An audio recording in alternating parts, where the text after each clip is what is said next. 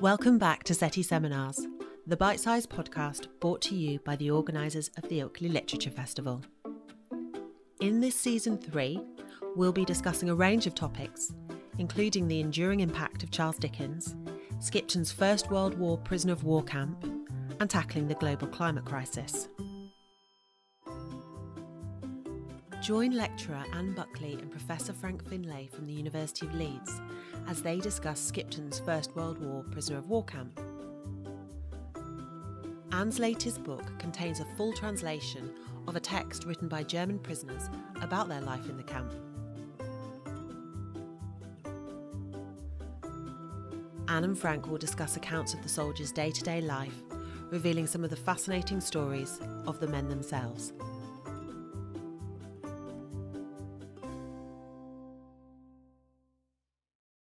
In Munich in 1920, just after the end of the First World War, German officers who'd been prisoners of war in England published a book they had written and smuggled back to Germany. Through vivid text and illustrations, they describe in detail their experience of life in captivity in a camp at Skipton in Yorkshire. This work has now been translated into English for the first time, and it gives us a unique insight into the feelings of the men about the war, about their captors, and their longing to go home. My name is Frank Finlay. I'm Professor of German at the University of Leeds, and it's my great pleasure to welcome Anne Buckley, my colleague at the University of Leeds. Thanks, Frank. So, as Frank said, my name is Anne Buckley. I'm a lecturer in German and Translation Studies at the University of Leeds. And for the last 5 years, my work has concentrated on the First World War prisoner of war camp here in Skipton, where I live, where 916 Germans were imprisoned during 1918 and 1919. So, Anne, it's a fantastic project that you've been involved in. Really fascinating to read. And I mean, German Prisoners of the Great War offers us a direct inside view, behind the scenes view of a very much neglected aspect of wartime experience. Tell me, how and why did you become involved in this project, and did you face any particular challenges? So I've lived in Skipton since 2002, and until 2014, I actually knew nothing about the First World War prisoner of war camp. Like many people in Skipton, I knew that there'd been a Second World War prisoner of war camp, but I had no idea about the First World War camp.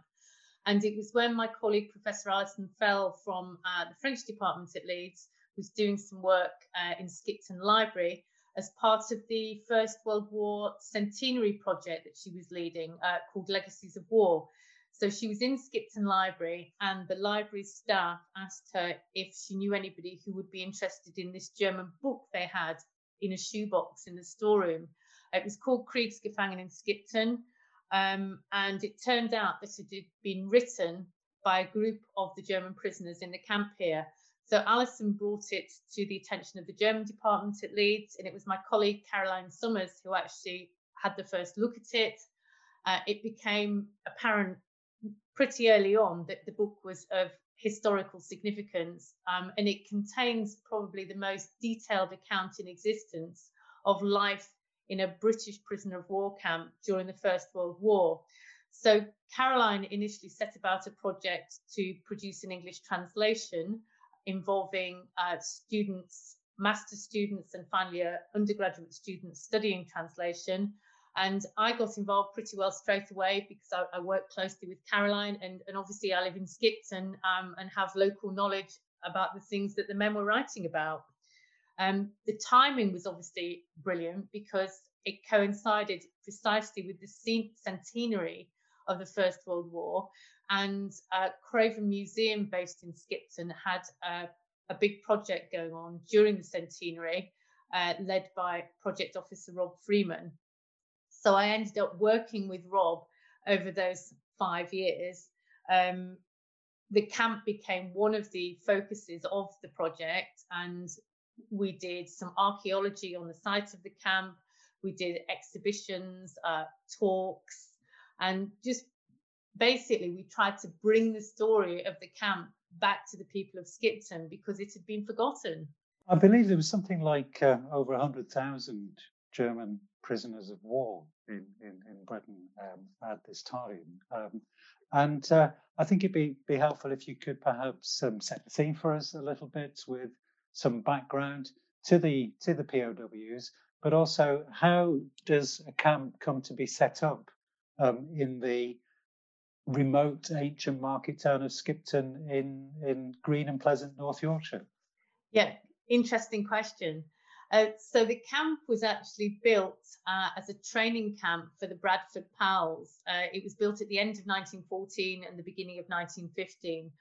The Bradford Pals trained here, and then various other regiments, including the Leeds Bantams, Durham Light Infantry, a regiment of the Black Watch even trained here. And then as the British started capturing more and more German prisoners on the Western Front towards the end of 1917 and then into 1918, somewhere was needed to house these prisoners.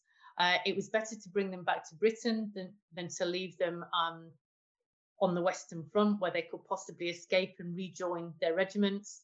So they were brought over to Britain, and the obvious place to house them was the empty military training camps. There were actually about 700 prisoner of war camps throughout Britain during the First World War, but Skipton was one of only 18 officers' camps. So the men here were mostly officers. And when I say mostly, there were a few non-officers, also German prisoners, who were here pretty much as servants to the German officers. So they would cook their meals, clean the barracks, act as barbers, tailors, cobblers, etc. So German prisoners of the Great War, this translation you've done of the fascinating German original, was very much team effort, as I understand it, and indeed the original was as well, because it draws on the accounts of some 60 officers, which are then marshalled together and edited together by two principal authors. And it does offer us this real panorama of everyday life in the camp. And I think it's enhanced not least by the inclusion of some of the men's very vivid drawings, cartoons, caricatures, and the like. So taking the whole thing in total, what for you were some of the most interesting discoveries that you were made, or some of the interesting insights that the book offered? So first of all, as I mentioned, it was an officers' camp, and according to an agreement of the Hague Convention, officer prisoners didn't have to work. So British officers imprisoned in Germany didn't have to work, German officers imprisoned in Britain didn't have to work, which was both a good thing and a bad thing. It meant that they weren't subjected to harsh labour, but on the other hand, they had to create a purpose to their lives and find something to do on a daily basis. And this is absolutely fascinating, the effort that they went to create a vast range of activities within the camp. So they had a theatre, a choir, an orchestra, various sports clubs. People may be wondering how they managed to obtain props and costumes and musical instruments, but there was a charity based in London set up by a Dr. Karl Markel, who was somebody who had a German background. He came here in the mid-1800s, and he supplied things such as sheet music, instruments, and theatre costumes to prisoner of war camps to give the prisoners something to do and to make their lives a little bit easier. So they had all of these activities going on. They also set up an incredible education system. Some of the officers were very highly educated, and each man would put on a course or some lectures on his specialist subject to educate the other men in the camp. There were a few qualified teachers in the camp as well, and they actually set up the equivalent of an A-level course for the men who'd been taken out of sixth form before they completed their A-levels. And they actually got the course accredited by the Prussian Ministry of Education, and the men who passed that course were awarded their certificates on return to Germany. A couple of other things that were really significant. The gentleman's word of honour. So 100 years ago, the officer classes throughout Europe had a lot in common with each other, and it's been said that they possibly had more in common with each other than they did with their own men. So when a German officer gave his word of honour, this was accepted by British officers. And one of the interesting things was this meant that they were allowed to go out on walks outside the camp, and they would walk for up to 30 kilometres in the surrounding countryside, having handed in their parole form at the gate, on which they promised not to escape or make preparations for any future escapes. Of course, when they were in the camp and they hadn't given their word of honour, they might plan an escape, but once they'd given their word of honour, they would stick to it. Another interesting aspect I found was the cooperation that existed between the Germans and the British. So while their comrades were trying to kill each other on the battlefields, there was an awful lot of cooperation going on in the camp, and that was beneficial to both sides. So the Germans actually had a lot of autonomy within the camp. So it was German chefs who cooked the food. These were the non-officers who were there as the servants. And so the Germans would plan the menus, and a lot of the day-to-day life within the camp was organised by the Germans themselves.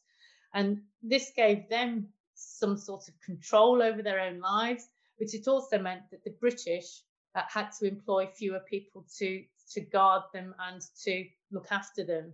So there's this cooperation going on here in the camp in Skipton, while the British and the Germans are trying to kill each other out on the battlefields, and that's another interesting aspect for me. Is there anything, where there are comments on the townsfolk? Any points of intersection with the people in the town where this camp is based? Not a great deal.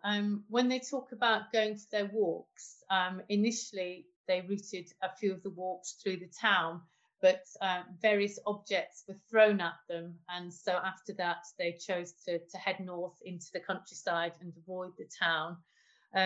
There were some rather sexist comments about English women made in some of the accounts, saying that they're not as beautiful as the German women.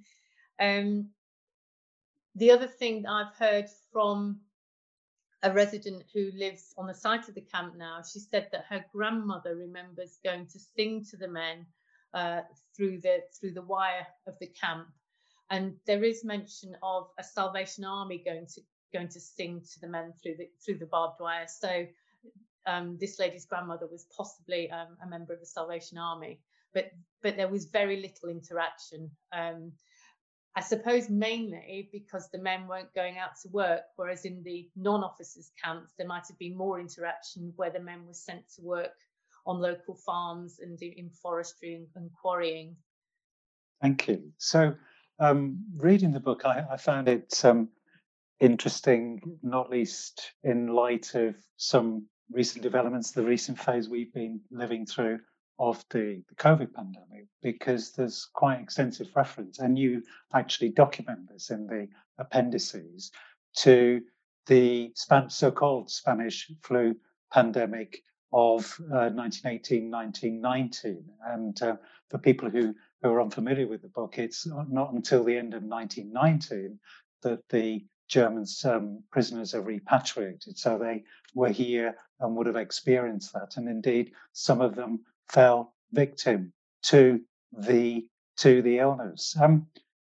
Could you tell us a little bit more about that particular chapter that's referenced, that chapter of history that's referenced in the book? Yeah, so there was an outbreak, a minor outbreak of the Spanish flu in Skipton towards the end of 1918, and a couple of the guards died, but it didn't affect the prisoners significantly at that point. But then in February and March 1919, there was a major outbreak of Spanish flu in the camp. And the men lived in quite close proximity to each other.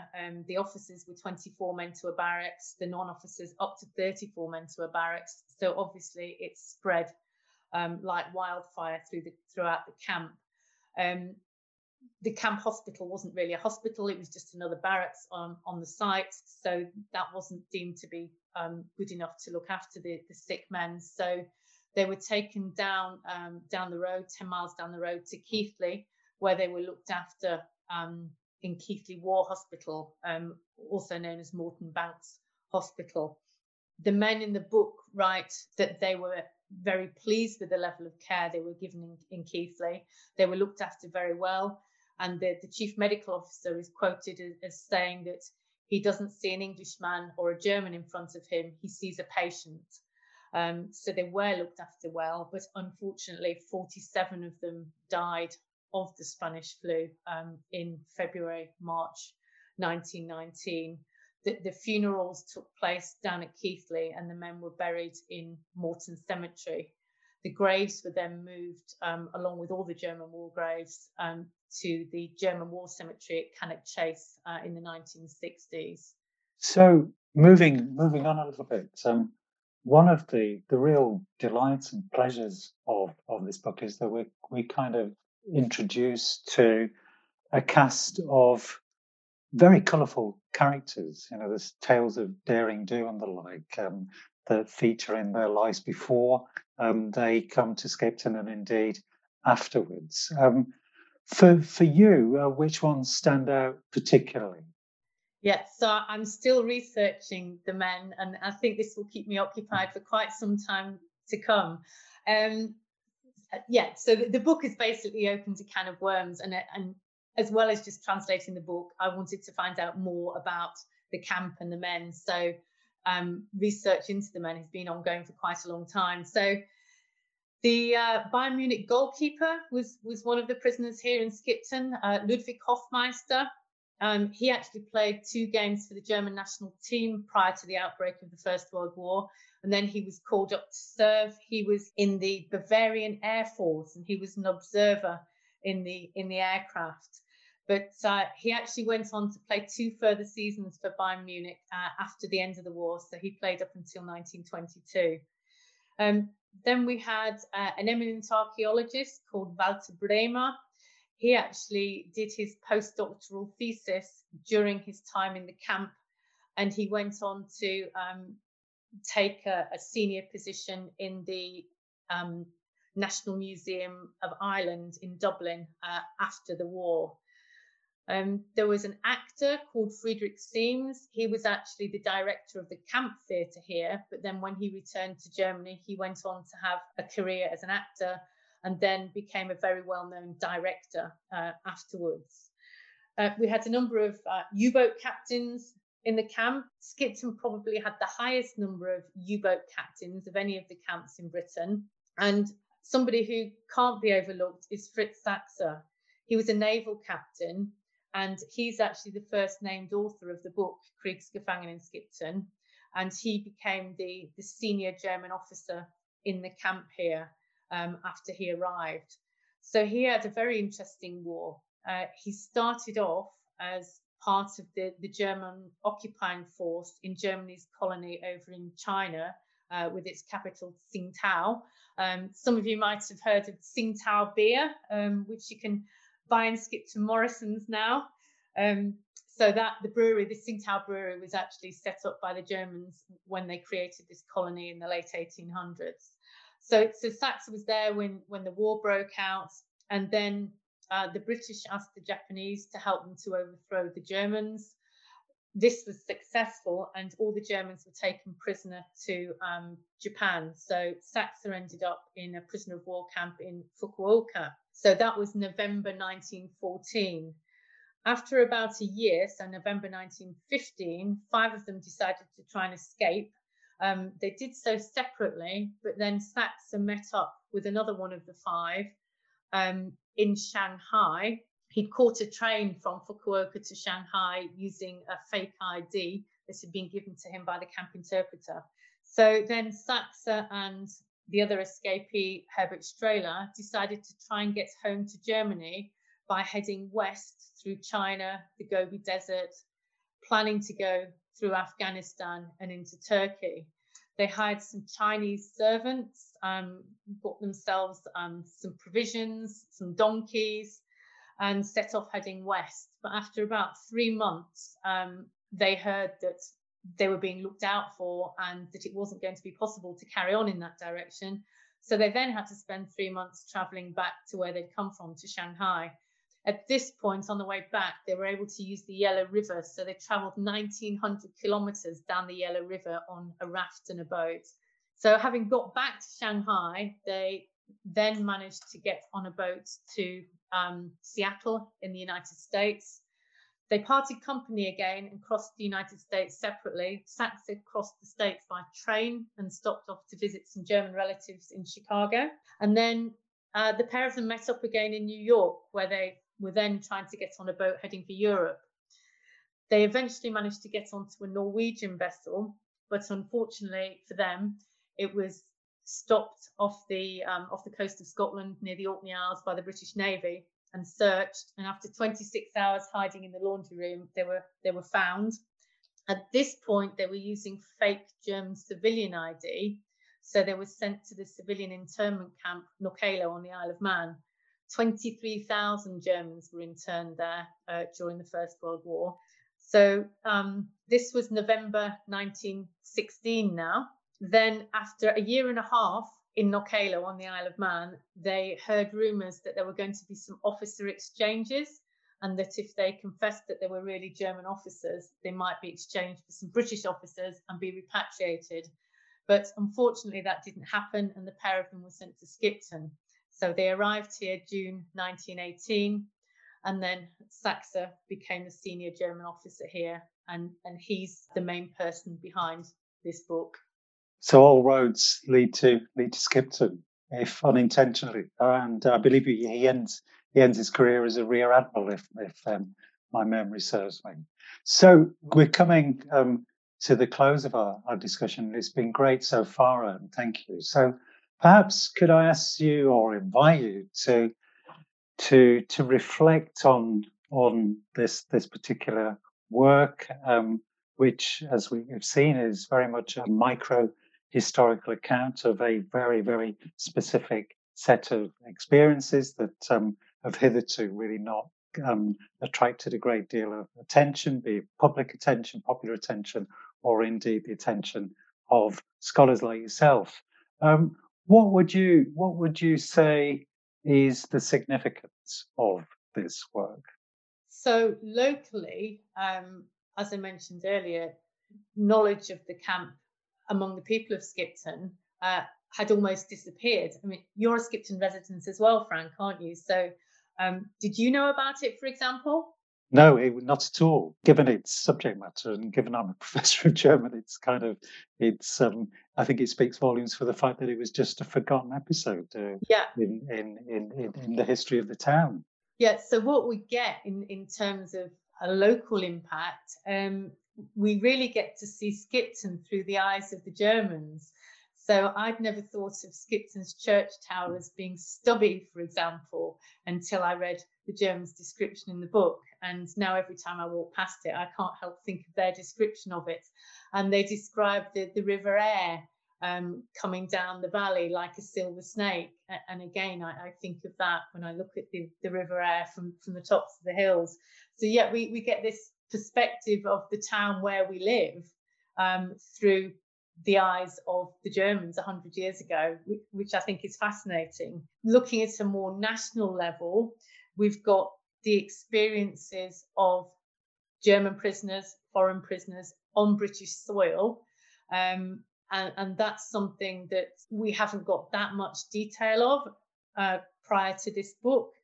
So we get the German experience of imprisonment. We get the German perspective on the war, which is quite interesting.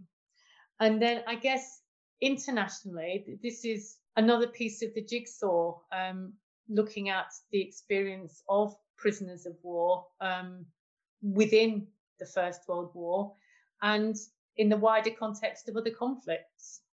So we've just time for one final question. As we heard earlier, you worked on the translation with a number of different individuals, with students, etc. A lot of input from some of our colleagues, with people from non-academic backgrounds as well. What were the most significant challenges posed by this text to a translator? Well, yes, it certainly wasn't an easy text to translate, but there are many different voices within the text. So some sections were written in a humorous way, other sections were written in a much more serious way. So we had to try to capture the different voices of the men. Some of them were more easy to understand than others. So the man that writes in a humorous style about the daily routine, that was actually quite easy to understand. But then other sections had subtle intertextual references to Goethe and Schiller, Kant as well, some of the philosophers. So a number of people read through the text to make sure that we didn't miss any of these intertextual references that were there. We had to research concepts such as the court of honor system in order to translate any references to that accurately. And then there was all the military terminology, the military items of clothing, for example, making sure that we got the correct names for all this vocabulary. So yes, it was definitely an interesting challenge, quite time consuming. I believe the Times Literary Supplement reviewed it in 1921 and referred to its lack of humour, perhaps indulging in typical stereotypes that the British have of the Germans. But I believe there were some jokes in there as well that were probably not that easy to translate. Yes, there were a lot of jokes, and the book is full of humour. So I would suggest that the book reviewer didn't read it either at all or very well. The book is quite funny at times, and it does definitely dispel the myth that Germans don't have a sense of humour. Well, we'll finish on that note, and congratulations again. German Prisoners of the Great War, Life in a Yorkshire Camp, has been edited by Anne Buckley and is available in the imprint of Pen and Sword. Thanks ever so much, Anne. Thanks, Frank. It's been a pleasure. Cheerio. Thank you. Bye. Thank you for joining this SETI seminar. We hope you've enjoyed listening. If you would like to learn more about this and other topics in the series, then reading lists are available in the episode description of your podcast app. Or you can check out our website, which is ilkleylitfest.org.uk. Until next time, don't forget to like, rate and subscribe.